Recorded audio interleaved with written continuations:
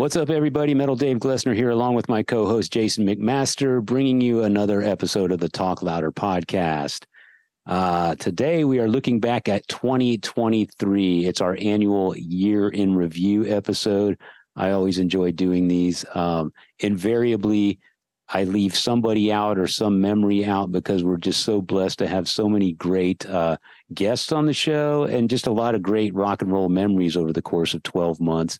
But we do dig up some highlights and reminisce a little bit about some of the fun we've had this past year on the Talk Louder podcast.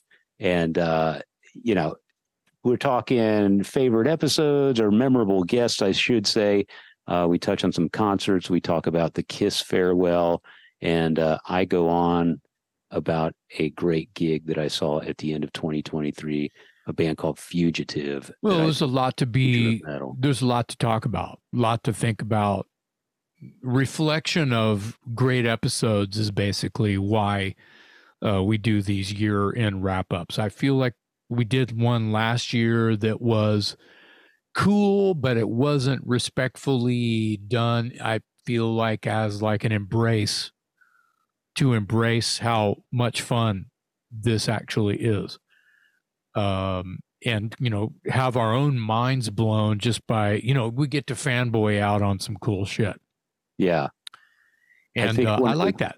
I think one of the things I enjoy about the year end is that we get to, as you say, step back and look at it as spectators on the sidelines. We're not caught up in the actual conversation with the guest anymore. We're not caught up in the preparation for the episode. Yeah. To look back and just go, dang, dude, we had so-and-so on the show. Hold on a second. I want to give a shout out to Rob Chavez.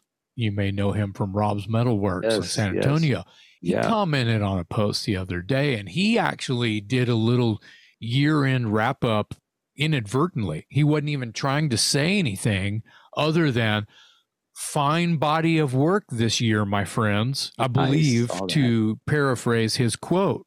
I saw that. Yes. Thank you, Rob Chavez, for saying that, because I stepped back and I was like, well, he's kind of right. Holy shit. Yeah. So I'm glad. And by the way, that's coming from a very credible source. Rob has had his own cable television metal show in San Antonio for years and years and years.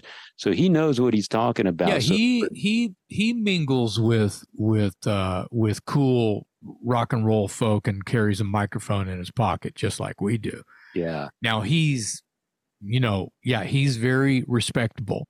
And for him to say something like that on just our silly little show here that's something. And when he said that, I was like, damn. And I may have responded to him. I think I did. Thanks, bro. But this is more legit.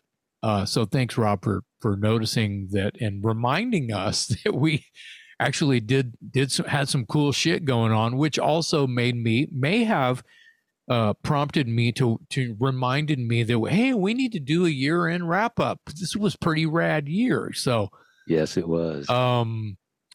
Yeah. And you know what? This episode probably didn't need one of this little intros. We could have just started and go, hey, what's up? Badass year we had. But I didn't want to kind of break the mold of what it is that we have going on. Our routine seems to be a happy vibe and process. Yeah. So it's really cool. Yeah. If it ain't broke, don't bother fixing it. Yeah. Thanks for checking us out. And this is our 2023 year-end wrap-up on the Talk Louder podcast.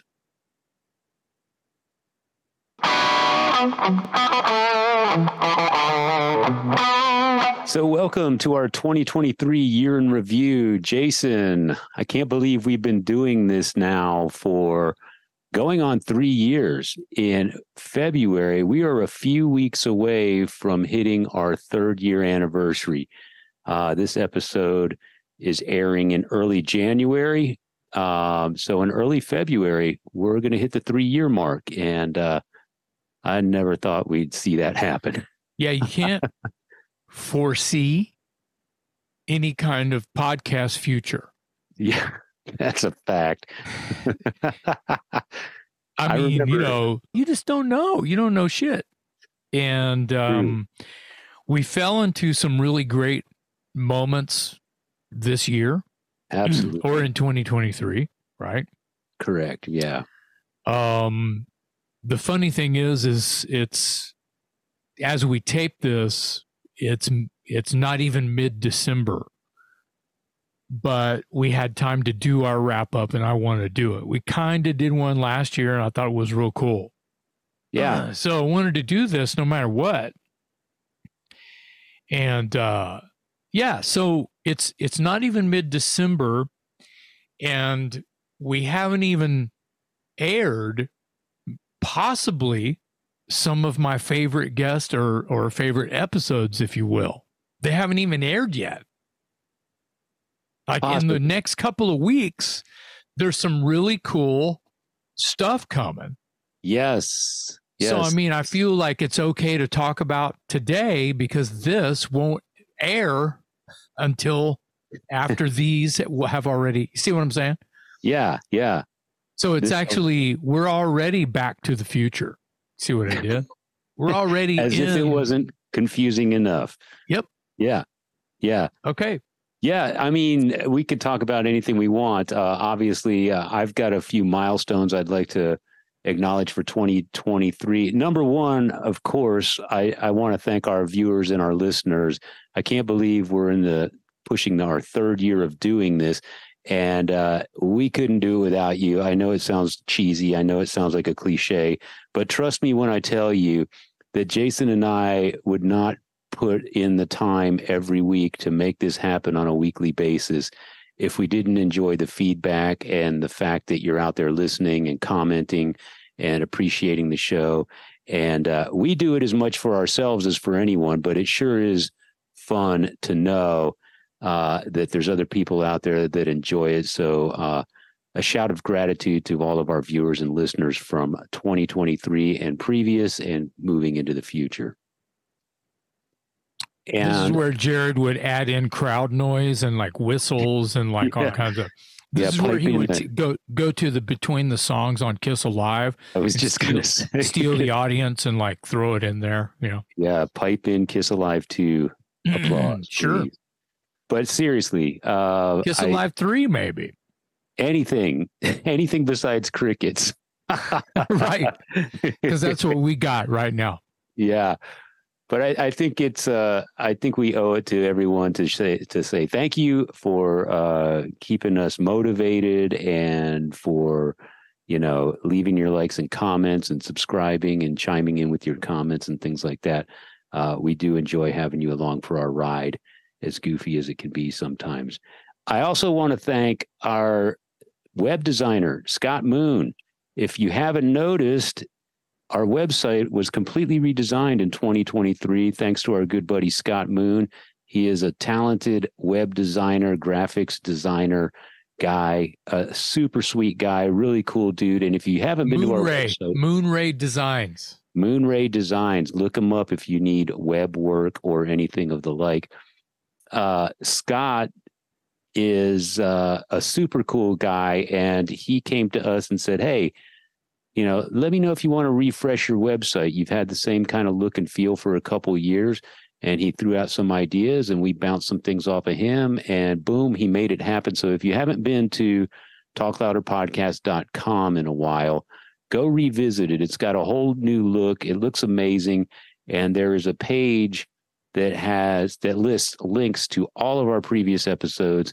I think we're up to about 175 guests. You're going to find somebody in there that you want to listen to and watch if you missed them the first time, or watch them again. There's a lot of great episodes worth rewatching as well. Yeah, it can be as fun as watching paint dry. And Jason is now our publicist. So, well,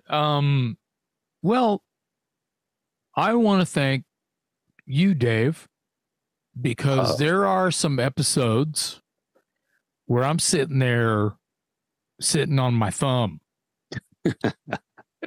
And I appreciate you, your research and the way that you handle, keeping it going as best you can, because you prod and pry information in, I feel like, a correct way that I don't really. I'm more or less coming at our guests, when we have guests, coming at it from a fan's point of view, and that's hard for me to not do. Sure.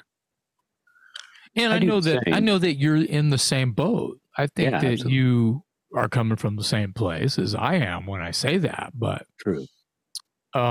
It's important for me to acknowledge your, I'm waiting for you to hang up your diploma of journalism or whatever you call it on the wall behind you, but you don't seem to have that displayed. It's not rock and roll enough. There's too much rock and roll in the way, as you can see. Does rock and roll get in the way? Is that what you're saying? I think life gets in the way of rock and roll. Not in this house. Yeah. No, rock and roll is kind of number one in your house. I mean, you're hanging skulls and rock and roll shit in the kitchen. So yes, indeed. Yeah. Well, thank you, man. I appreciate that. And I've said it all along. I think we make a pretty good team. If people have seen, a few episodes, they know what I mean. Yeah.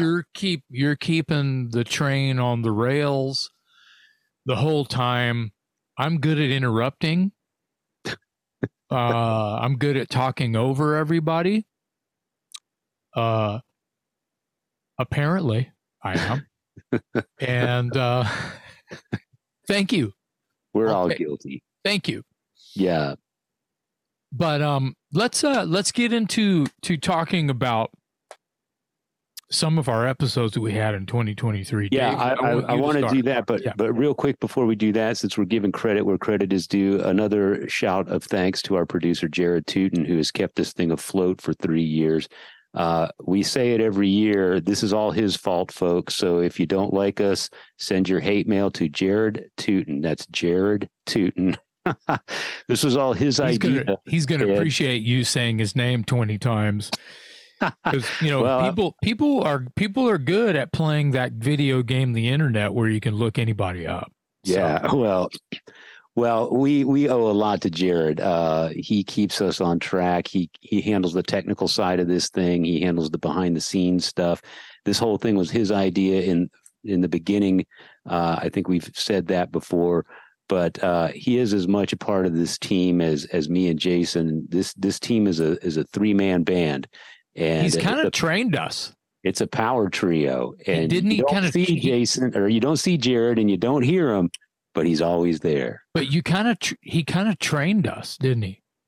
Yeah, yes, he did. I mean, we didn't know anything about podcasting. Well, and we were trying to, we were just kind of goofing a little bit and winging it, and we still do that because, man, if it's over scripted, it's just not good.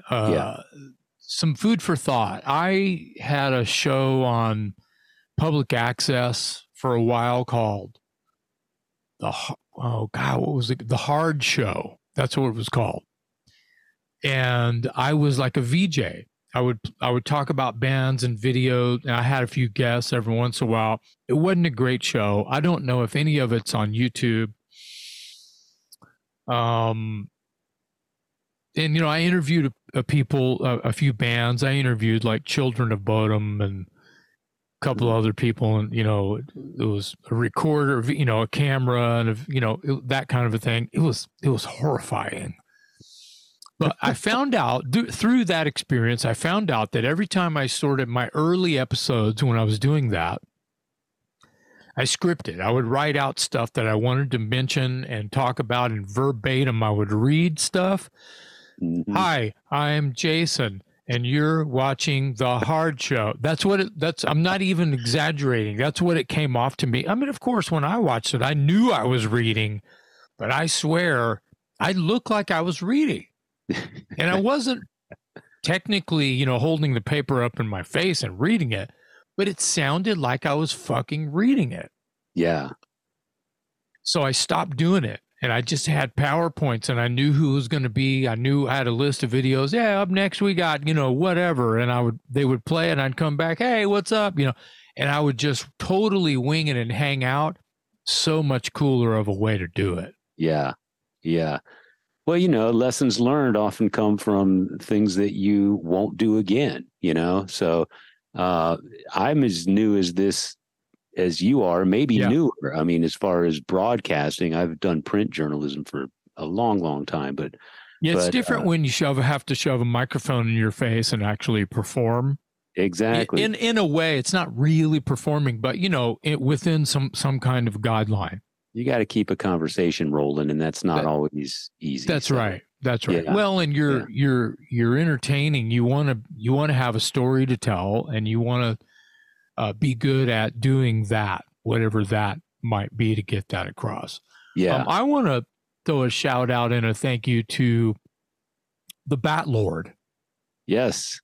Stuart Lawrence. Yes, indeed. Who found the cool font that is our logo. Yeah. He put together that little video you see at the top of every episode, which is really awesome. It's still awesome. Yeah. I can't imagine right now us having a new one, a different one. I really, really like it. And he just went wing ding, threw it together. That's Jared Tuten. Here we go again. Who created that song, wrote that little song that's like, that's Jared. Yes.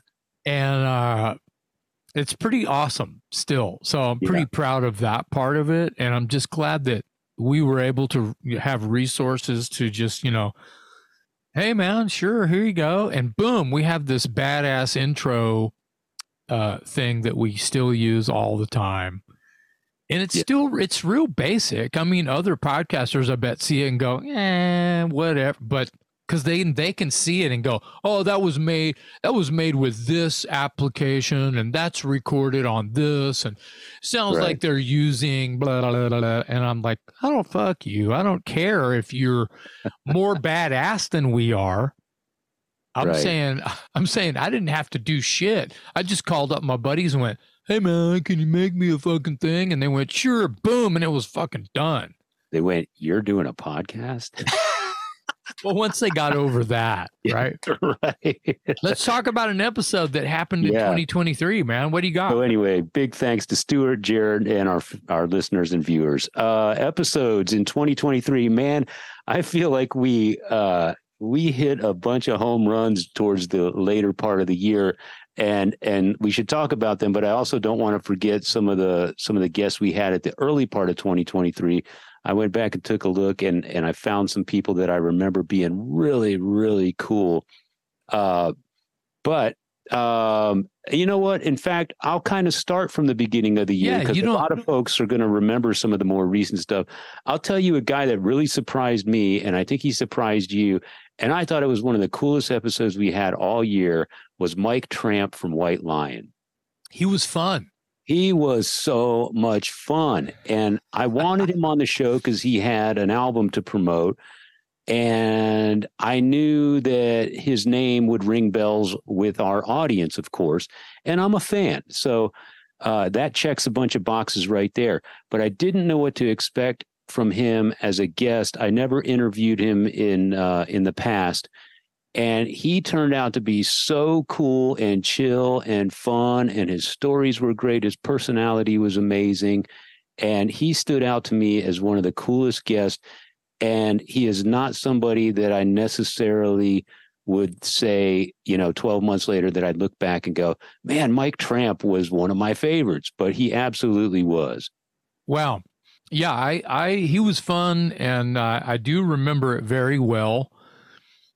And I'm glad that he's, sticking to the game and being relevant and playing some shows and just being Mike Tramp, whether he's playing White Lion tunes or other stuff, these acoustic gigs that he's doing, or whether it's a full band.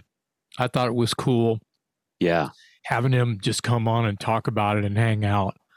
because he was just kind of a dude. I didn't know what to expect. You know, I had my, all I had to go, I'd never met him before.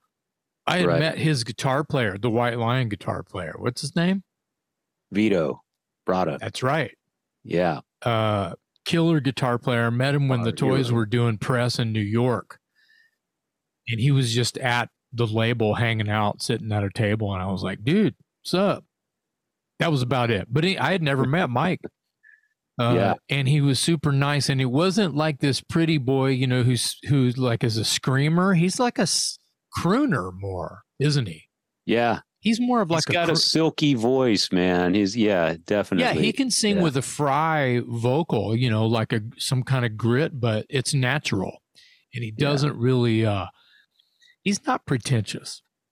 Not at all. I think that he means it. And so I respect that. Yeah. He was great. I mean, blew me away. Anyone watching or listening, I strongly encourage you to go back and look up the Mike Tramp episode. We had such a great time with him. And the thing that I remember a couple things about the episode. Number one, I happened to be wearing a Thin Lizzy t-shirt. And right at the start of the episode, he reached over and grabbed a statue of Phil Lynott that a fan had given him. And he went on about it. And it turns out that Phil is one of his favorite songwriters because of that whole storyteller sort of vibe. Yep. And he went on about that, and it was really insightful and really cool. And if you think about White Lion songs, a lot of them have a message. It's not just, I mean, as good looking as Mike was on MTV and as many girls as he had swooning around him, I mean, the lyrics to Little Fighter and When the Children Cry, those are relevant messages. They're intelligent messages. So he gets that from Phil Lynott and Bob Dylan to a degree, he said. Yeah. So I just thought it was really cool. He was a much deeper guy than I thought. And the other thing I remember is as we were wrapping up, he said he wanted a Dangerous Toys t-shirt. Well, I better get on that because it's been a year. Yeah, you better get on that. So let's move forward. I want to go ahead. I want to jump all around. You know, my attention span is kind of short these days, like everybody else. But I do recall the more recent, episodes that we've done. George Lynch. I know we've talked about him quite a bit, but his episode, once again, just like Tramp, I had no idea what to expect. Right. I didn't know if he was going to be harsh or, snooty or didn't want to be there, but he was funny. Yeah. And he was chill and he was cool. And I really liked it for mainly those reasons. And his stories were off the chain. Yes. So we pulled a lot out of him. Memorable. And he was, definitely one of the more memorable guests in 2023. And I didn't know what to expect either. As you said, you could think that he might come across as pretentious or high strung or uptight or whatever. But he had such a sarcastic, deadpan sense of humor that it's like at 1 minute you didn't know if he was joking, and then at the other, a second later you realize he just pulled one on you and it was hilarious. And then when you asked him a question that had some depth to it, instead of shutting it down or blowing it off, he really went deep, and we got great information out of him. Yeah, it was good. On some subjects that, he could have thought as being sensitive and maybe didn't want to go there, but he was very forthcoming and a lot of fun. I mean, I think when you and I got done with him, we texted each other and we were like, I didn't know what to expect, but that guy just had me rolling, man. Yeah, he was a lot of fun. George Lynch, for sure. Yeah, that was a good one. Yeah. What else you got? Well, 2023 also marked the year that we got two of my heroes on the podcast. We had Tracy Guns twice, and we finally got Tammy Down, who anyone who knows me knows what a big fan I am of Tammy. And both guys were super, super cool, super, super chill. And Tammy, I've been chasing for a while, and I was worried that once we finally got him, I was going to find out that the reason he was so elusive is because he maybe didn't have much to say. And it couldn't have been further from the truth. He sat down with us and started talking, and it was like three bros at a barbecue. And he was a lot of fun. And he led us to believe that we may very well finally expect possibly a full album of Faster Pussycat material in 2024, because he was hard at work when we had him on the show, mixing tunes. And so speaking in a way that led us to believe that he's secretly cooking something. So I hope that turns out to be true. I loved having him on the show. I know that you've had some history with him. Oh, yeah. And in the very same breath, Tracy Guns, one of my heroes, he was kind enough to be on the show twice, once to talk about LA Guns, of course, and then the second time to talk about his side project, Blackbird Angels. Tracy was a lot of fun. And we got that second episode because another one of the highlights of my year was going to see LA Guns in Houston in late August. And those guys showed me one of the best times I've ever had at a rock show in my life.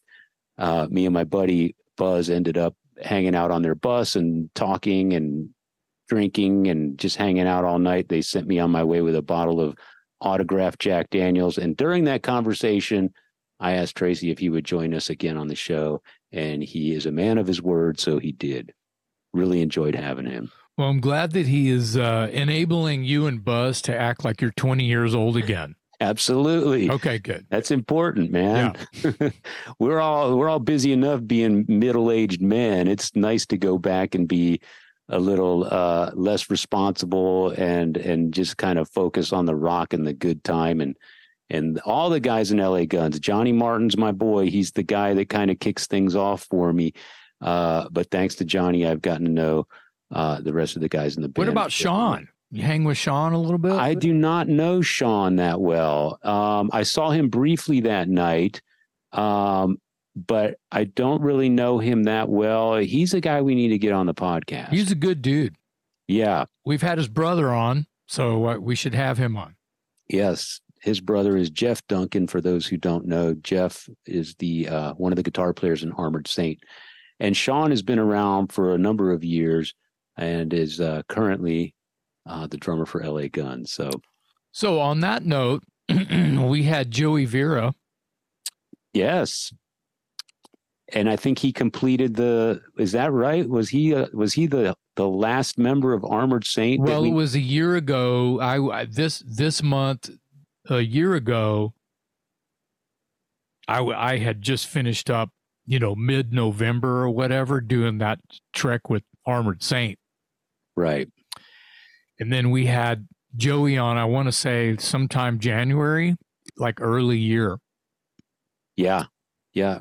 Yeah. He was one of the first episodes we had in the new year. I don't know the date. That's right. Doesn't matter, but he was always good. And man, he's a busy guy. I can't even count all of the projects that he's busy with on one hand. So yeah. Oh, they won't fit on one hand. Right. On that note, moving, and related, the King, Brian Slagle. That was awesome. Yes. One of my favorite episodes because, as you probably hear me say 10,000 times, what he's done for rock music in general and heavy metal specifically, he changed the world. He changed the way that young rockers feel about music when they collect it, when they buy it, when they search for it. Fanzines and record stores and, posters, posters and records and cassettes. Oh my, he is God, he's like one of the last moguls, Yeah. right. to keep the flame lit. Right. Right. Brian Slagle, of course, the CEO and founder of Metal Blade Records, which we all owe a huge debt of gratitude to that roster. He's the first guy to put out a commercial recording of Metallica. So There's that, among many, many, many other things. I really enjoyed that episode too. He is a really interesting guy, obviously very bright, obviously very passionate about what he does. And I love to see a guy like that succeed at the level he's succeeded at, because basically he's following his passion and he's doing it with a work ethic that just doesn't sleep. So those two things put together, and he's dealing with a relatively a style of music that's doesn't have the broadest commercial appeal. Yeah. So when you're talking about Lizzie Borden and Armored Saint, and you go back to the days of Slayer and Metallica and things like that, that's Brian Slagle, and he's still doing it today. And he's done very well for himself, and he's done very well for the bands that he's helped launch. And so what a success story. I learned a lot listening to him and talking to him, and I really enjoyed that episode as well. Yeah, that's got to be one of my favorites for sure. Totally. Yeah. And you know who goes hand in hand with that episode, since one episode sort of leads to the others, I really enjoyed having DJ Will on the show. Yeah. He was a great guy also. He's one of my oldest friends, and was a liaison to Metal Blade Records, as well as helped get a few cool bands signed, and he was on a lot of bands were on his radar. One of the coolest things, to go step back for a second, is when you held up the Johnny Law record and Brian got giddy about it. That was pretty cool. Right. So, you could have done the same thing about Will and talk about Angkor Wat, stuff like that. So, it was great having those guys on. Yeah. Johnny Law, for those who aren't familiar, is a band that was sort of, they I don't know where they would call home. They had roots in El Paso, and then they went to Atlanta to do the recording. But I think by and large, they were based out of Austin. They all ended up living in Austin, and they all became friends of myself and Jason. And so they were kind of one of the hometown heroes that actually got signed and put out a record you could hold in your hand. And they did some pretty cool touring. And but on the larger scale of commercial success, they really didn't make a huge name for themselves. So when I pulled that record out and I showed it to Brian, he was like, "Oh my God, somebody has that." And then he told us some stories behind it. The record, by the way, was produced by a very young Brendan O'Brien, who ended up doing amazing things with Bruce Springsteen and the Black Crowes, and God, his roster. Yeah, Rick Rubin stuff. Yeah.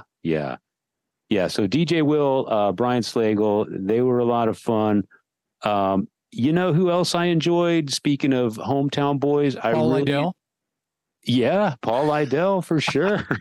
Absolutely. Yeah. Hey, you can't go wrong with Paul Lydell. No, of course not. That was a recent episode. So if you go to our website, and you won't have to dig back too far to find Paul, he's got a new project called Paul Lydell's Scream Therapy. But he's probably best known to a larger audience as the guitar player in Dirty Looks, and also in Jason's band Dangerous Toys. And it was fun catching up with him. We see him all the time, but he is kind of one of the unsung guitar heroes. And I enjoyed having him on the show to talk a little about his past and his current project.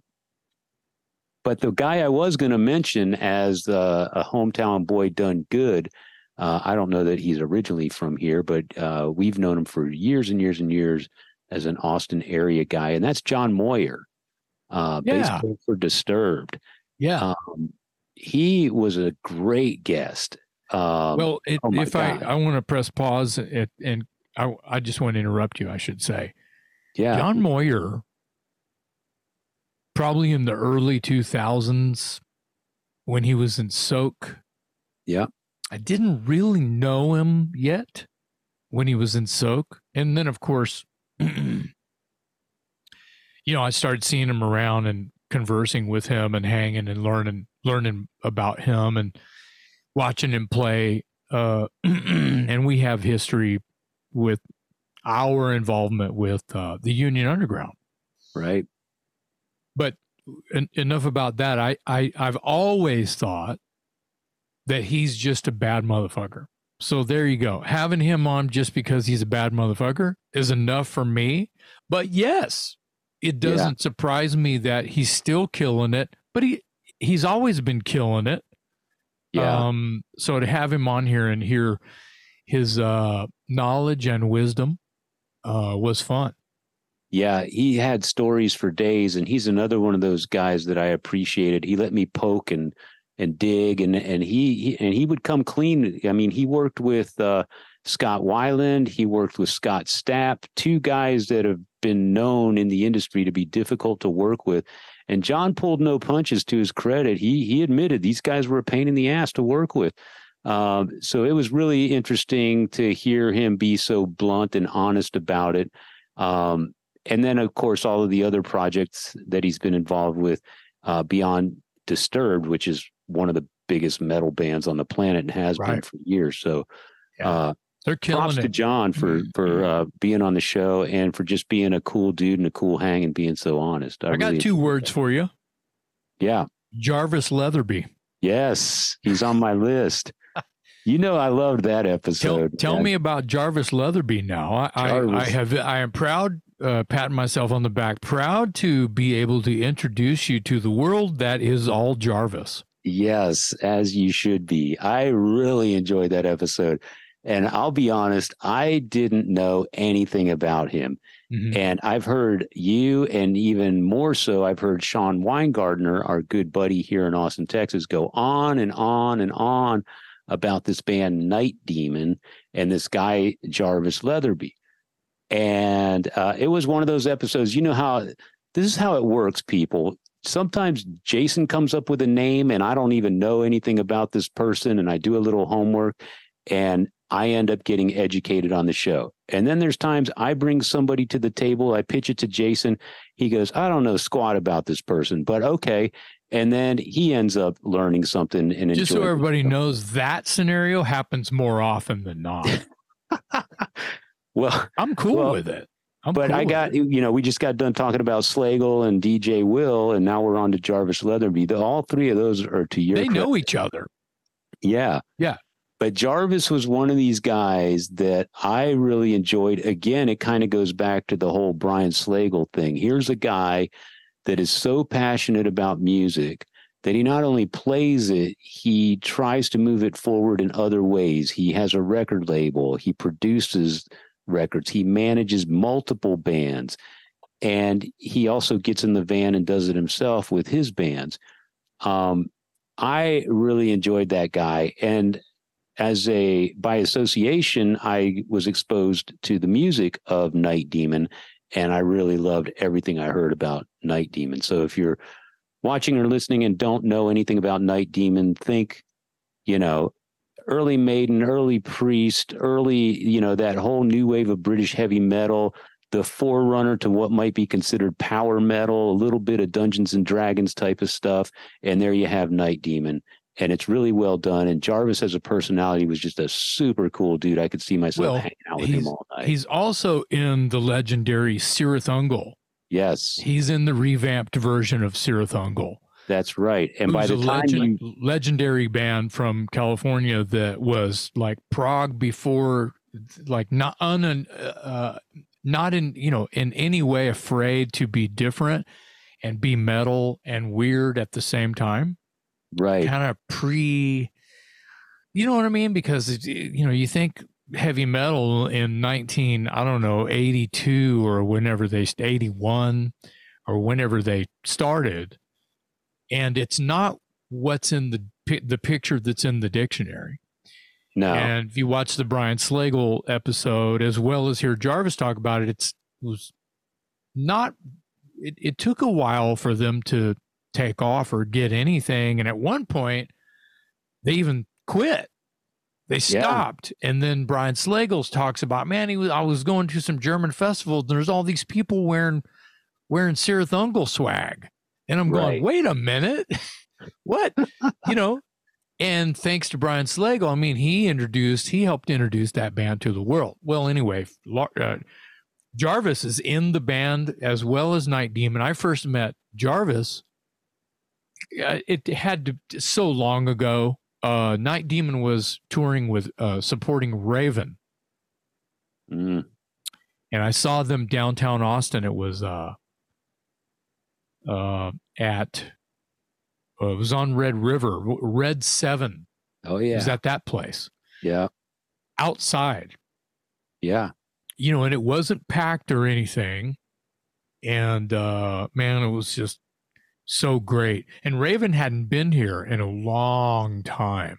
So that was special for me. But I met some of the guys in Night Demon, and if I met Jarvis, it was like, hey, dude, it wasn't like, I don't think he recognized, you know, there was no like, I know that dude. It was none of that. I didn't, you know, it was later on that we kind of connected. So right. Cool to have him on. Great guy. People should check that out. Yeah, and I'm glad you brought him up because I was going to bring him up if you didn't. But something that people can keep their eyes and ears open for, Cirith Ungol is going on tour in 2024. So by the time you hear this episode, there will be plans in the works to put that band on the road, and it's going to be their final tour. And I think they either already have or will have an album out to support it. So you're going to get one last crack at checking out Cirith Ungol in 2024, and Jarvis will be in the band. Yeah. Helping to steer that ship. So we even got a glimpse into their rehearsal space when we had him on the episode. Remember that? He kind of took us on tour. He took the camera around and everything. Yeah, that was cool. Yeah. I want to bring up John Gallagher. Yes. We just mentioned Raven because they put out a new record. Mm-hmm. All Hell's Breaking Loose. Yes. Which is superb. If you're a Raven fan and you like that kind of Raven that's off the chain, just crazy athletic rock, over the top, no holds barred, a little bit of everything, thrown into the blender on Crush. You know, the button that says Crush. Yeah. They named that after Raven. Yeah. So Blenders didn't have the Crush button until Raven came along. That's right. Oh, I like that. I love that episode too because John is just super cool and fun and nonstop, and can still sing crazy as shit like he did when he was a kid, and are one of the originators of the new wave of British heavy metal. Yeah. And friends with Jarvis Leatherby. Yeah. So all of this, you see where we're going to get our connections. We hold the crystal ball high and we shake it up and down. And, that's the magic 8 ball. Never mind. One person leads to another person. Yeah, that's right. It's incestuous, if you will. Yeah. I've got plenty of names I can say, but I feel like I'm stepping on your toes. No, not at all. But I'll bring one up that I know meant a lot to you, and how could it not? You're reading my mind again, aren't you? I think so. You tell me. I was going to say Neil Smith. No, but that was really a badass episode. Yeah. I mentioned that episode to someone the other day. Because we were talking about songwriting, we were talking about who wrote what. Yeah. Oh, I know what it was. I recently did a with Claudio Bergaman, who is an artist who's been a guest on the show Talk Louder before. Great guy. He does a thing with friends of his where you'll talk about your top 5 album cover art, like mainly art and not necessarily the music. Right, because he's an artist. We end up talking about the music, but we start with the album cover, and my top 5 were not in any order, but Elton John, Captain Fantastic, Iron Maiden Debut, and Iron Maiden Killers. And one of them also was Love It to Death. And I got to mention that the reason, the picture on the back, Neil is with a cane and sitting down is because Alice shot him in the foot. That's right. Yeah. So I got to bring that up because thank you to the Talk Louder podcast. It's educational. Yes, I've been trying to tell people. Yeah, Neil Smith, the original drummer for the Alice Cooper Band, was a great guest. I think we owe a shout of thanks to Paul Unger for helping put that one together. But Neil, there's another one, obviously a legendary figure. Got to admit, it's like you get a little nervous going into some of these episodes when you're dealing with somebody of that stature, because you know that they don't have to give you the time of day. And you also are a huge fan, so you don't want to be like stepped on by somebody that you admire so much. And he was perfect, man. Isn't it really cool that someone like Paul Unger, who's not a musician, he's a fan? Yeah. Isn't it really cool that a fan can just call up dudes in Alice Cooper's band and go, "Hey, man, you want to be on a podcast? These are my friends." And they'll be like, "Sure, Paul." Yeah. What kind of fan can do that? Oh, I got these dudes on speed dial. Just, "Hey, dude, are you playing golf?" Right. That's pretty special. And it also says a lot about Paul Unger. Yeah. Yeah. So thank you, Paul. We really enjoyed. Neil was great, full of stories. The one you just told about, because I always thought that back photo of the Alice Cooper Band on the back of the Love It to Death record, where Neil is sitting in the center. He's the drummer and he's sitting in the center of the photo, which is typically the spot reserved for the singer. Neil is in the center, sitting on a pedestal, a plexiglass pedestal of some sort with a cane. And I always thought it was just for looks, because he looks so damn cool. He's the coolest looking guy on that photo. And it was like, nope, Alice shot me in the foot during a drunken rabbit hunt. Yeah. So we learned that on the episode. Well, and you look at the photo closely, for the most part, they're all wearing the same clothing that they're wearing on the front photo, the front cover of Love It to Death. They're all wearing the same glammed out clothing, right? Yeah. And Neil is standing. So, I'm sure that he got tired and blah, blah, blah, blah, blah. And I learned that a fashion photographer, I'm not going to remember his name, but he is credited. He took that photograph, both of those photographs. And if you look at the front cover, I'm such a nerd. The front cover is like a spotlight. And then the back cover, it's like the room is lit up. Yeah. Right. Yeah. So it's interesting shadows going on in both photos, and it's obviously a different pose. But I love that album cover, and all of these things come to mind now when I think about the songs and I think about the cover, and all of these things because of Talk Louder. So thank you, Talk Louder. Yeah, that's one of the byproducts of this, you and I being such nerds, and hopefully our audience walks away with the same thing, the same feelings. It's like, I've been listening to this record for years and I never knew that. That's awesome. Now I can never look at it the same way again. Right. And that's awesome, Right. By the way, Neil is wearing his cowboy boots in the photo where he's sitting down. He's got leaning in on the cane, and he's got his boots on. So however mangled and bloody his foot was, he was still cool enough and knew that he couldn't just go out there with a cast or Capizios or ballet shoes or comfortable slippers. He put his fucking cowboy boots on. Yeah. Yeah. And that's why we had him on the show. Killsmith Goes West is the name of his latest album. He has a sort of an alter ego character named Killsmith who does the music is more country Western influenced. I don't want to totally put it in a pigeonhole. Yeah, it's kind of cowpunk a little bit, or it's a little garagey and cowboy, like old school cowboy. So he was on to tell us a little bit about that, which was interesting too.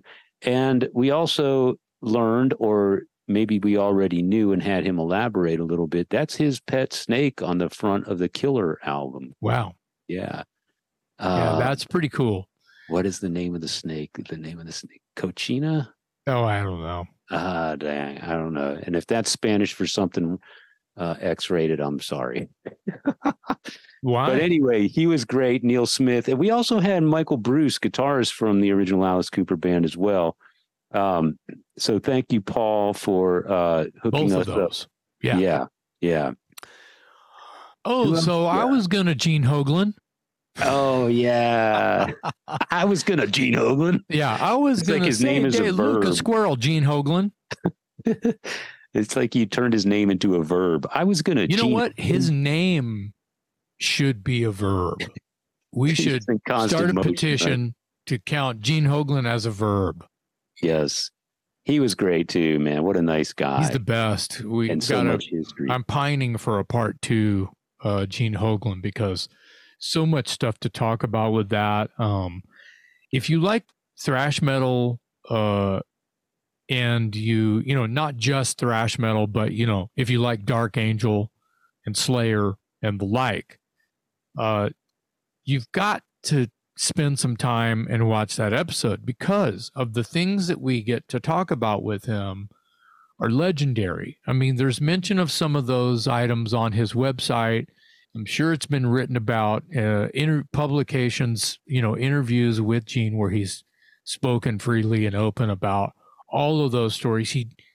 He was great, and he doesn't mind telling that story for the 1,000th time to us.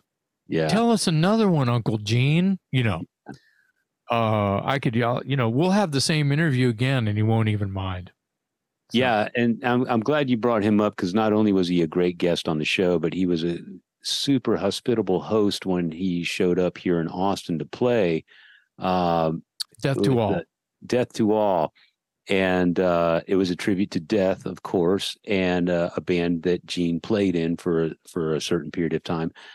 But Jason was kind enough to reach out to Gene, and Gene then invited me and my son to the show. My son is an aspiring drummer. So Gene was kind enough to let my son watch him play from literally sitting at his feet on stage. And I don't think my kid will ever forget that, because he got to watch one of the masters closer than anyone could imagine ever seeing him work. You know, my son was taking videos, he was watching his hands and feet, and just and then Gene was kind enough to introduce my son to the crowd. Yeah, and I like how Dash leaned over and like cheesed out, hey, yeah. You know, that was the best. Yeah, what a moment. Yes, thank you, Gene Hoglan. Unforgettable memories. Guy. Yeah, absolutely. Another one that I have that was sort of one that I didn't know if we were going to be able to pull in, and that was Rudy Sarzo. Yes.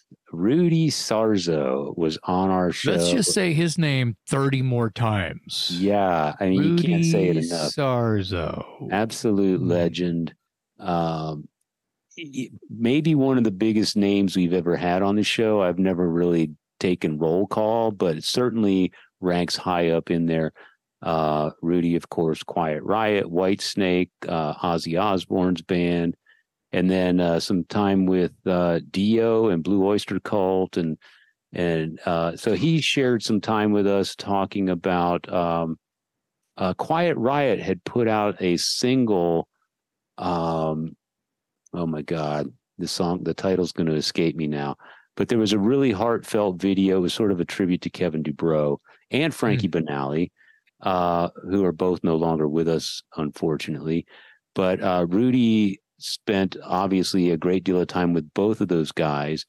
And so he was kind enough to come on the show and talk to us about his memories and friendship with those guys. And of course, then the interview spun into Randy Rhoads and Ozzy Osbourne. And I just couldn't believe we had him on the show. As someone who grew up watching him on MTV in the early days of MTV, watching the whole Metal Health video and Come On Feel the Noise, and then, watching the televised Ozzy Osbourne concert when he was in the band with Randy Rhoads, I couldn't believe he was on our show. Yeah, there might have been some star strikes. Possibly, yeah. A starstruck Jason and Dave. I wouldn't rule it out. Yeah. A little bit. Yeah. Hey, how could you not? I mean, it happens. It's pretty legendary. It's Rudy Sarzo. Kind of started, that guy has played with everyone. If you turn on a Whitesnake video and there's Rudy Sarzo. Wait, what? Yeah. Yeah, see? It's kind of a big deal. Yeah. Yeah. He's a huge deal. I mean, Yeah. when you think about his track record, the funny thing is he's on a bunch of albums. I won't say a bunch, but he's on a handful of key records that he didn't actually play on. He came in right when the records were completed. So he's not on the record. Right. That you But he would joined think, the band is immediately afterward and did all the touring and was in all the videos and was in all the promotional posters and that sort of thing. And he's very open about that. He doesn't try to keep any secrets and make you believe that he did something. Well, he can play bass. Oh, yeah. He can do that. He's good. Yeah. He's good, but he may or may not be on the record you're holding in your hand that has his face on it. Correct. And I think, you like you said, it's interesting to hear him be, humorous about that. Yeah. And okay with that. Yeah. He's a consummate professional. Yeah. He's very comfortable with his position and what he's done and where he's been. And he'll talk openly about the things that he might be credited for that he didn't do. Right. And you got to love that sort of honesty. I was just, as you said earlier, possibly a little starstruck to have Rudy Sarzo on the podcast. Sure. Yeah.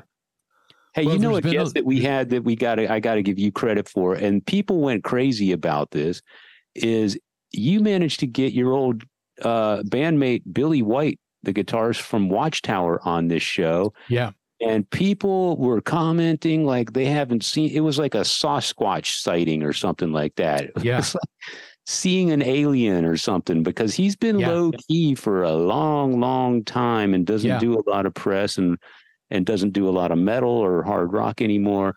But yeah, it's no secret that our audience is more like, heavy metal hit parader or something. It's not very,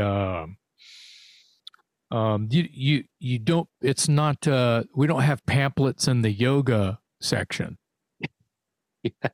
I'm not making fun. I'm saying, it's not, you wouldn't find it in the breathing techniques by, Buddhist priest, book, section and borders, right? He should do a cover band called Buddhist Priest. Well, it's probably already been done. Probably has. Yeah. So what would be the attire, See what I mean? It's not, would it sound like, would you be singing like Rob Halford? Would you be throat singing like Tibetan monks? I have no idea, but tell people where Billy is today in terms of his personal life and his music and what he's doing. Well, I feel like he's more one note for a really long time, as opposed to a million notes in 5 seconds, which is what he's known for. Right. Right. Where he is he does retreats. He has classes. He is a priest. He is very chill and he's very enlightened. And, he's always kind of been this kind of special guy. And he always let me be me, and I always let him be him. And that's why we've been able to be in touch. If you expect someone to be a certain way all the time, you might get heartbroken. Yeah. You see and that's something that you learn as you go through life. That's a little bit of wisdom. I'm not calling myself wise. I'm letting you understand that if you have expectations of me, you might not understand. One day you might learn something about me that, wait, what? Because you didn't understand that I'm going to be me. I don't care what it's about. You do you, man. Anyway, that's a thing. And Billy White's always been, you could say, odd, but that's what makes it great. Yeah. And he helped create a style of music because he was being him. Right. Yeah. I mean, we got so much feedback from that episode because people had just kind of given up on ever hearing from him again, because he does lead a much more quieter, a much more spiritual life than in years past. He's certainly not playing the twiddly type stuff that he was doing with Watchtower. It's a calmer, soother lifestyle for Billy White. But you were able to get him on the show and talk to us, and he was great. And I love that people appreciated it, because he has more fans out there than he might be aware. Like, people were he has no really idea. Surprised. Yeah, he has no idea. That's how humble and true to himself that he is. Yeah. He's very minimalistic. So one of the things he talked to us about that maybe our broader audience would be more familiar with is after Watchtower, he played on Don Dokken's solo album called Up From the Ashes. Mm-hmm. And that album not only had Don Dokken on vocals and Billy on guitar, but also had Mickey D on drums. Peter Baltas from Accept was the bass player, and John Norum from Europe was the other guitar player. Mm-hmm. And I don't think that album got a lot of commercial fanfare, but if you ask Dokken fans, they all love it and swear by it. And if you ask music nerds and musician types, they all go on and on about the caliber of talent in that band. So you might look out for that too. Billy White's all over that. Well, that was kind of a special interview. I mean, I couldn't believe myself, because he would have been I would have been fine with him going, yeah, I'm going to say no. And I would have been fine. Yeah. He said yes. And then he goes, sure, I'll do that, but I don't think I have anything really to talk about. I go, oh my God. See, so he's kind of, and I'm not name calling, but he was clueless.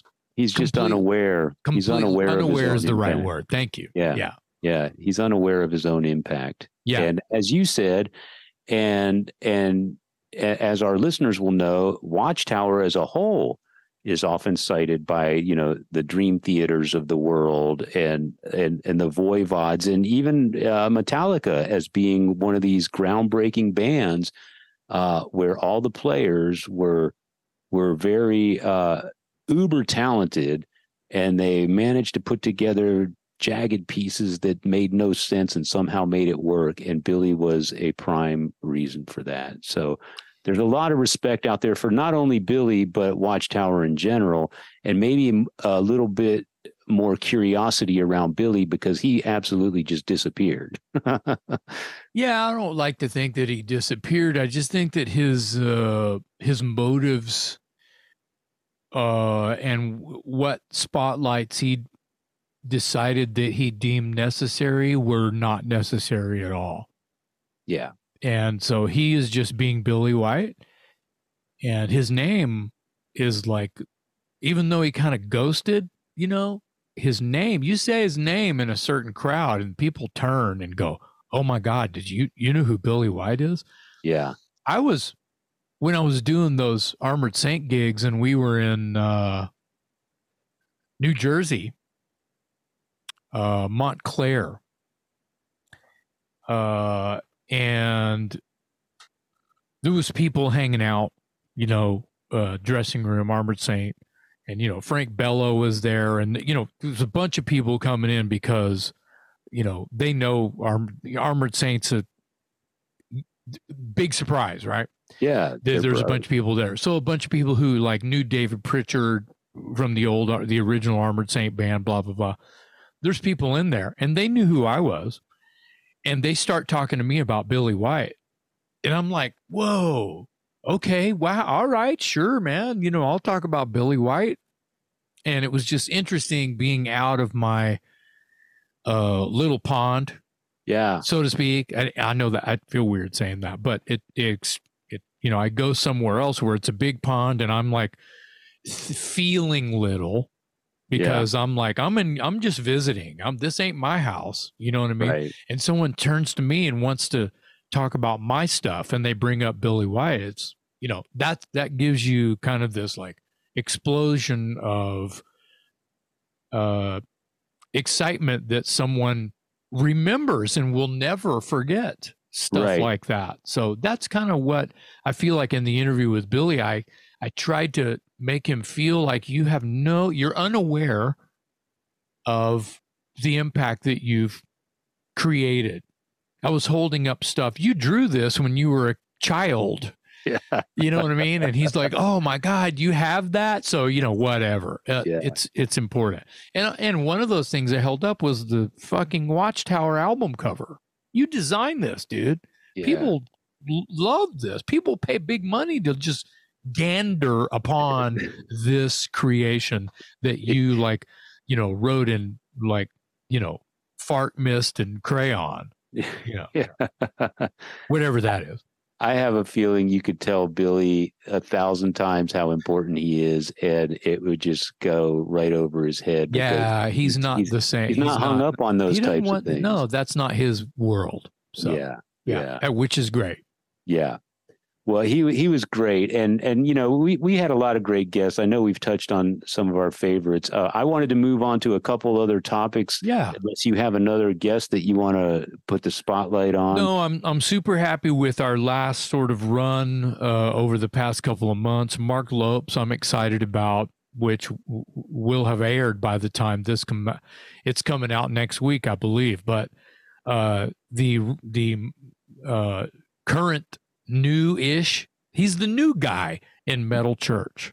Yes. And I recently have gotten to do some hanging with him, and he was great to come on. And he's just a super guy. And so that was a good one this year. There's a bunch. There's many that I am extremely excited about, and I'm glad that we're sitting here talking about the year that we had. Yay, 2023. Yeah. So, Danny Lilker as well. Oh my God. Yeah. I meant to bring him up. Holy crap. That's like serious. That's a serious guest. Yeah. Yeah. Danny Lilker, man, what a character he was. No, he was real, dude. Yeah. And we often say someone was, super chill. I think Lilker takes the chill cake, man. But and not here to make up shit. No. The heart is on his sleeve, right? Oh yeah. He was just as real as they get, and that's scary for some people to not have any facade whatsoever. There's zero. He's exactly today as he was 40 years ago. That's what I'm trying to say. Exactly. And he'll talk about the past, and he'll talk about the future, and that's just a great episode. That one will be aired. By the time people are listening to this, it will be out. So go back a couple episodes after you're done listening to this and check out the Danny Lilker episode. You know what I think that's really great is when you do your thing and you announce, we just had a conversation with, whoever, Dan Lilker or Gene Hoglan or Billy White or whatever. And sometimes I'll go in and just it'll be on my news feed, and I'll see it, and the immediate comments. The episode hadn't even been fucking created yet. Yeah. And you're just like blogging, hey, we just had a da-da-da, so be on the lookout for so-and-so, and people are going, OMG. Next one. Holy shit. Next one.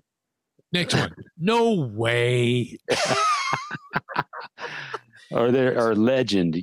We see that one quite often, and that's always humbling. And my mind is blown just as much as the people that are in that thread. And sometimes I'll respond and go, dude, I know, right? Exclamation point, question mark. I saw you comment on the Lilker episode. Wait, what? Yeah. That's people are actually writing that kind of shit. Right. And I love that. And I saw you comment on the Lilker episode. I'm just as excited as the people who are going to be excited when it comes out. I think you said it was one of your, if not your favorite guest of the year. It was definitely in the top. It's in the top because how real the guy was. It's stupid to say this so many times and overuse the word legend, because I say it to his face. Well, via this medium here.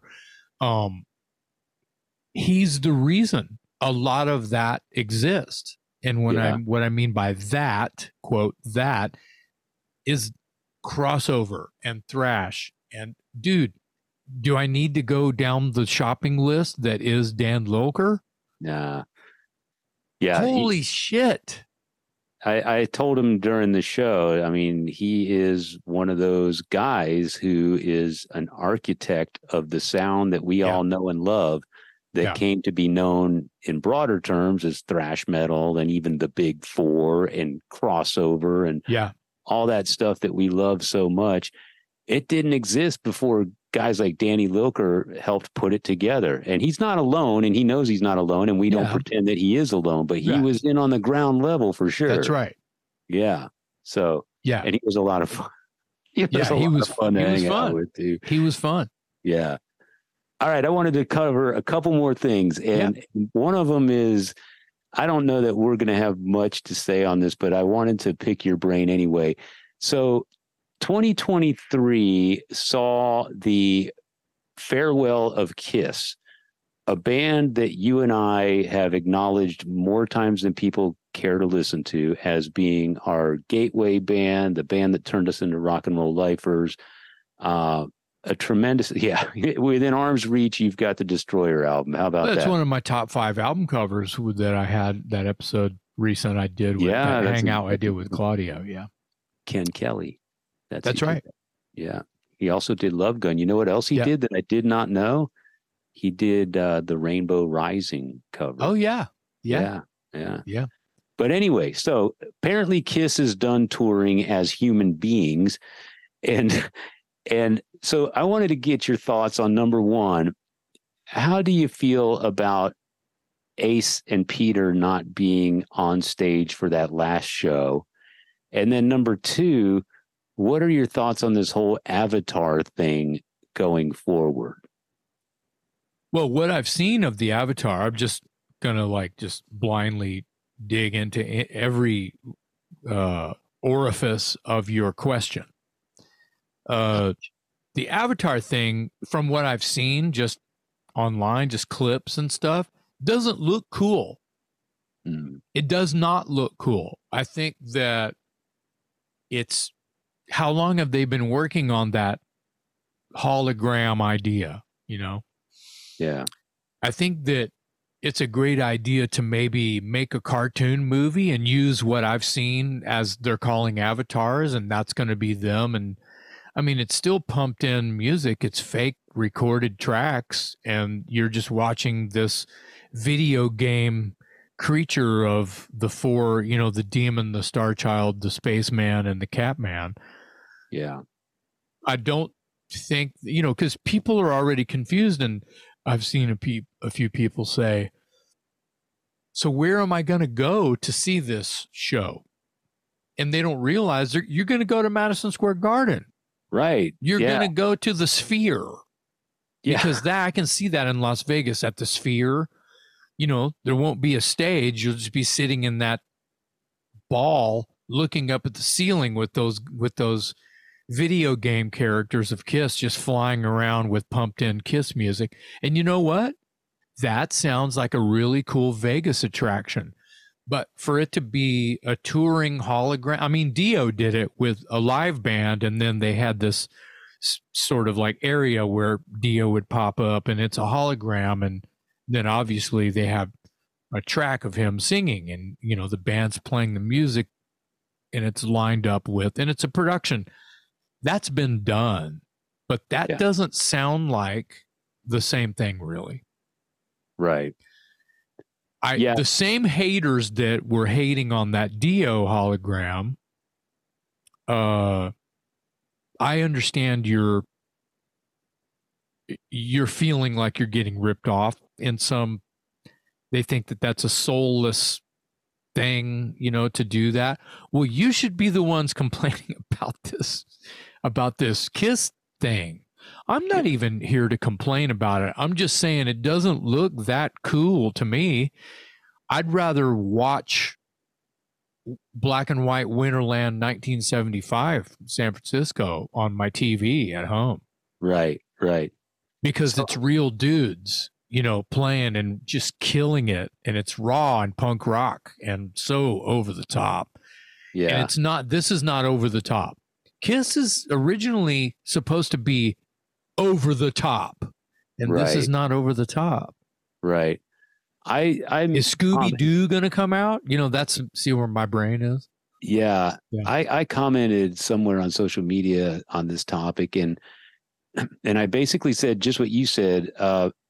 Like it or not, this thing is going to play arenas, and people are going to show up. Yeah. I don't have that confirmed. I have no idea. I'm just speculating, but I could see this touring as an arena attraction. And guess what? I could see people buying, $200 tickets to go see it too. And I just don't get that, man. I don't get it. They haven't really, I'm uninformed, and I apologize.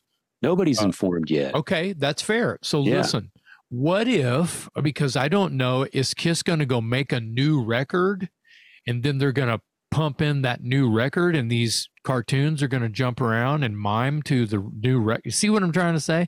It could go that way.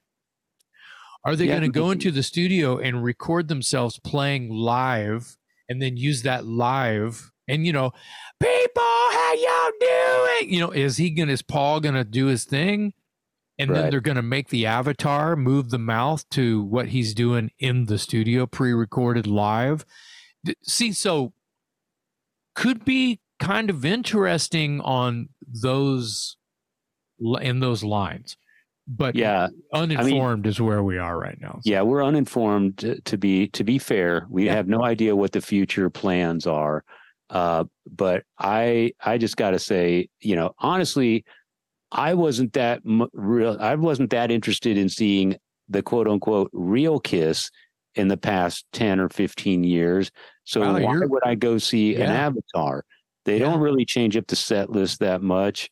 I've just seen them so many times. Ticket prices are outrageous. Why would I go see an Avatar of this band? And Into the Road tour, it seems like, and this goes back to part of your initial question, why didn't they just lease a bus and put Ace and Peter on it and have them walk out for Shout It Out Loud at the very end? Yeah. I mean, and pay them to be there. Right. And come out and hug and do a bow. And that's it. And Ace and Peter probably wouldn't have even had to dress up and wear the makeup. Be comfortable, be Ace Frehley, be Peter Criss, come out and hang with us and just chill. We'll, maybe do a Q&A in the lobby. Who knows? Something cool. Something cool. But I think Kiss would have gone out in a more favorable light had they done that. And the people that were there would have had bragging rights on something huge. Well, they would have shat. Yeah. That's what they could call the Avatar band. Shit. Oh, shit. Okay, enough on Kiss, but I was just curious. And that's kind of where I'm at being as uninformed dumbass as I am. But I like it that you asked a real question. Yeah, and you're not a dumbass. I don't think there's been a lot of public information yet, so we really don't know. Well, and they've said farewell before.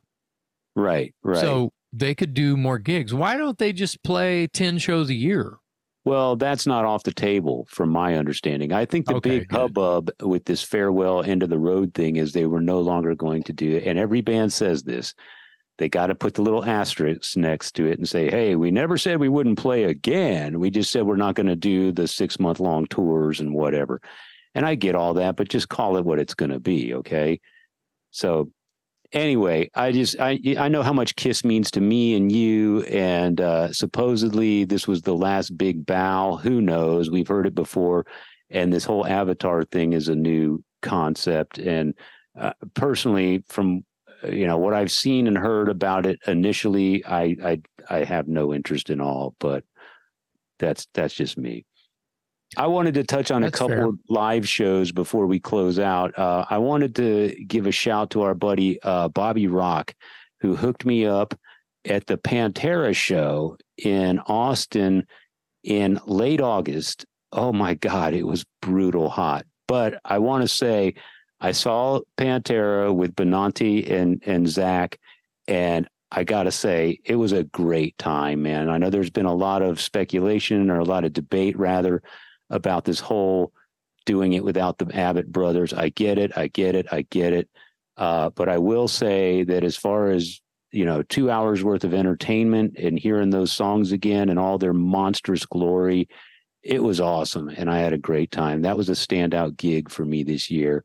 And I wanted to tip my hat to Bobby Rock for making that happen. Yeah, Bobby's good people, and that's not a secret. Yeah. So the other thing, and I'll close with this, I saw a show the other night that may be the best thrash metal show I've seen in 35 years, and that is Fugitive. Go Dave. Tell us all about it. Oh, man. Fugitive, for those of you who don't know, is a band that is led by a guitarist, Blake Ibanez, who was in the band Power Trip. They're from Texas. They're from the Dallas-Fort Worth area. Power Trip was starting to make some waves. They had the respect of all their peers. They put out a couple of amazing records. Go check out an album called Nightmare Logic and another one called Manifest Decimation. And there's a couple EPs and a few other things that you can find by Power Trip. But you owe it to yourself. If you love Metallica's Kill 'Em All, if you love Seven Churches by Possessed, Bonded by Blood by Exodus, and then even some of the crossover punk stuff like Cro-Mags and stuff like that, go check out Power Trip. Okay, so Power Trip, I hate to be giving a history lesson here, but they weren't that well known when they came to an end. So just a quick synopsis. They ceased to exist because their singer Riley Gale passed away, unfortunately. Fugitive, the band that I saw the other night, is Blake's new band. So it's Blake from Power Trip with some other guys in his group, and they were amazing, man. They kind of pick up right where Power Trip left off in terms of sound and energy, but they blew this place up, man. And sounds like you're calling it. We're doing a quick wrap here. It's only the second week of December, if even that. And I feel like you're saying this is your show of the year. I think it is. I think that's what you're saying. Yeah, I think it was the show of the year. Yes, and Fugitive to me is just the best band of that style of music to come around in a long time. And I said this previously about Power Trip, and once Power Trip was done, I thought, oh man, it's a shame that didn't last longer, because that's like lightning in a bottle. It might never come around again anytime soon. But because Blake is involved, it is coming around and it's back. And I've seen Fugitive. My son's seen him 6 times now in about 3 different cities. And I've seen him 3 times in a couple different cities, including their very first show in Dallas. We made a road trip to be there for that. And anyway, if you like I said, early thrash metal, death metal, crossover punk, go check out Fugitive. They have a release out right now called Maniac, and it's amazing. And so the capper for the show that I saw was they billed it as Fugitive plus stick around for a special guest. So the underground started buzzing that it might be a Power Trip reunion of sorts, minus obviously the singer, Riley Gale. And indeed it was. So just after we all got our asses kicked and handed to us by Fugitive, here comes Power Trip. The first time that band has gotten back together on stage to play in front of a live audience, the place went absolutely ballistic. And I thought it was interesting that they did it in a city that wasn't their hometown. In Austin, they did the show in Austin. They're from Dallas-Fort Worth. So the place was, I've never seen a crowd go that completely insane. They were jumping off the balconies. It was insane. And props to Fugitive for keeping metal like that alive. And I think when you texted me after the fact, and you were excited, Yeah. And I was, and you know, the videos were already hitting my feed, and my buddy Victor Guerrero was there, and he's always posting. He's on YouTube. He's Montopolis Thrasher. So I'm sure everybody has seen Victor's videos. He's at all. He's Possessed videos are out. He's goes to all of the underground thrash metal metal in general. Yeah. And his videos are great. And he's just shooting them with his phone. As far as I know, he's shooting them with his phone. And I saw some of his. Mm-hmm. And you were excited.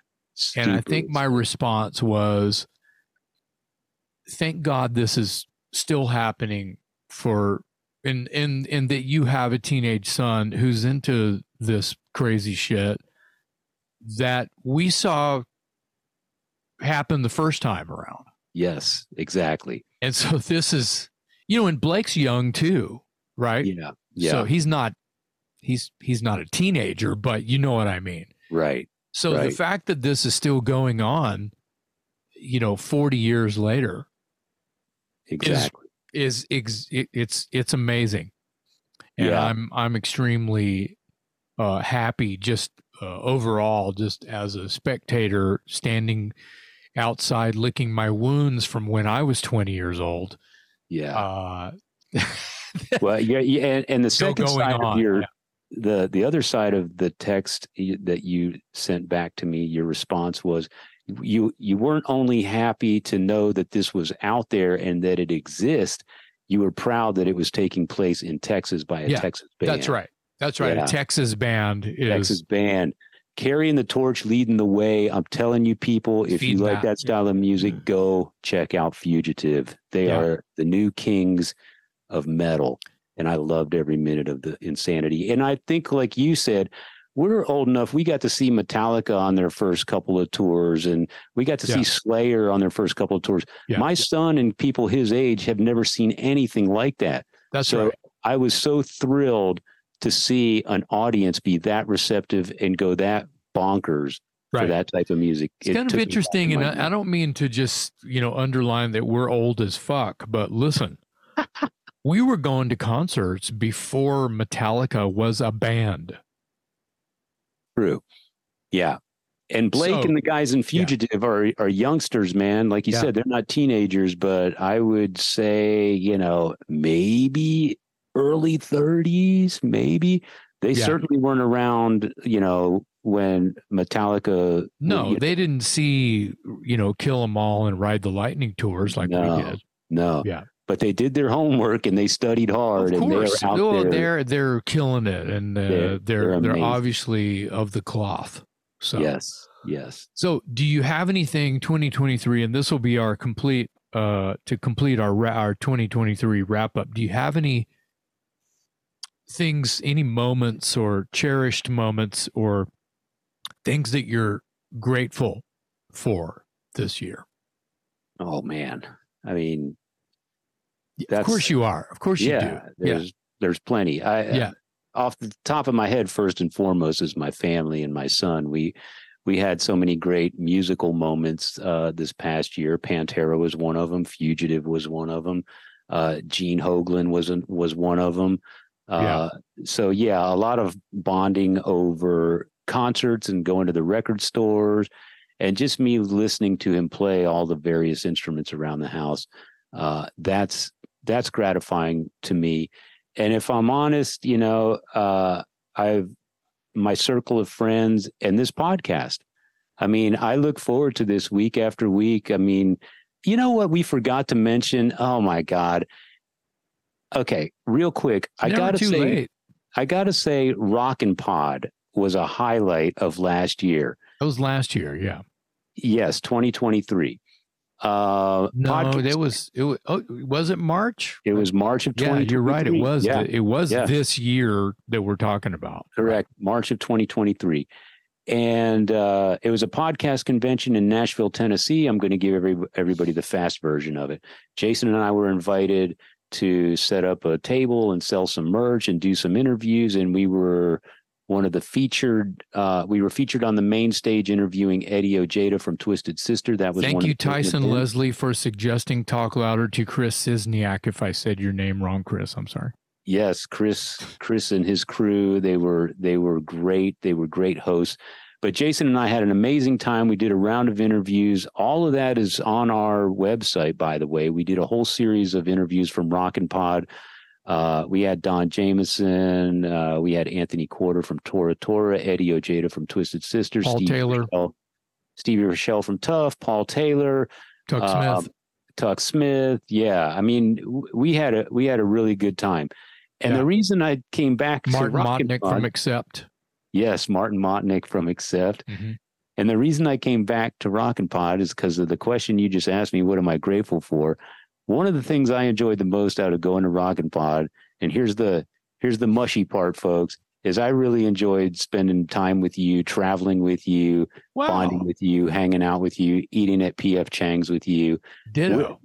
We had a really cool time just being bros on the road. And I know you have those moments with your bandmates, but I don't play in a band and I'm not in one of your bands. So for me to get on a plane and go somewhere and do our thing together, and see each other in the lobby first thing in the morning with one eye open and your first cup of coffee, it was a really cool adventure and I enjoyed every minute of it. Yeah, and Rick Slowbull, if I'm saying his name wrong, sorry, Rick. dude. Our driver, Rick, was the most. He was the host with the most.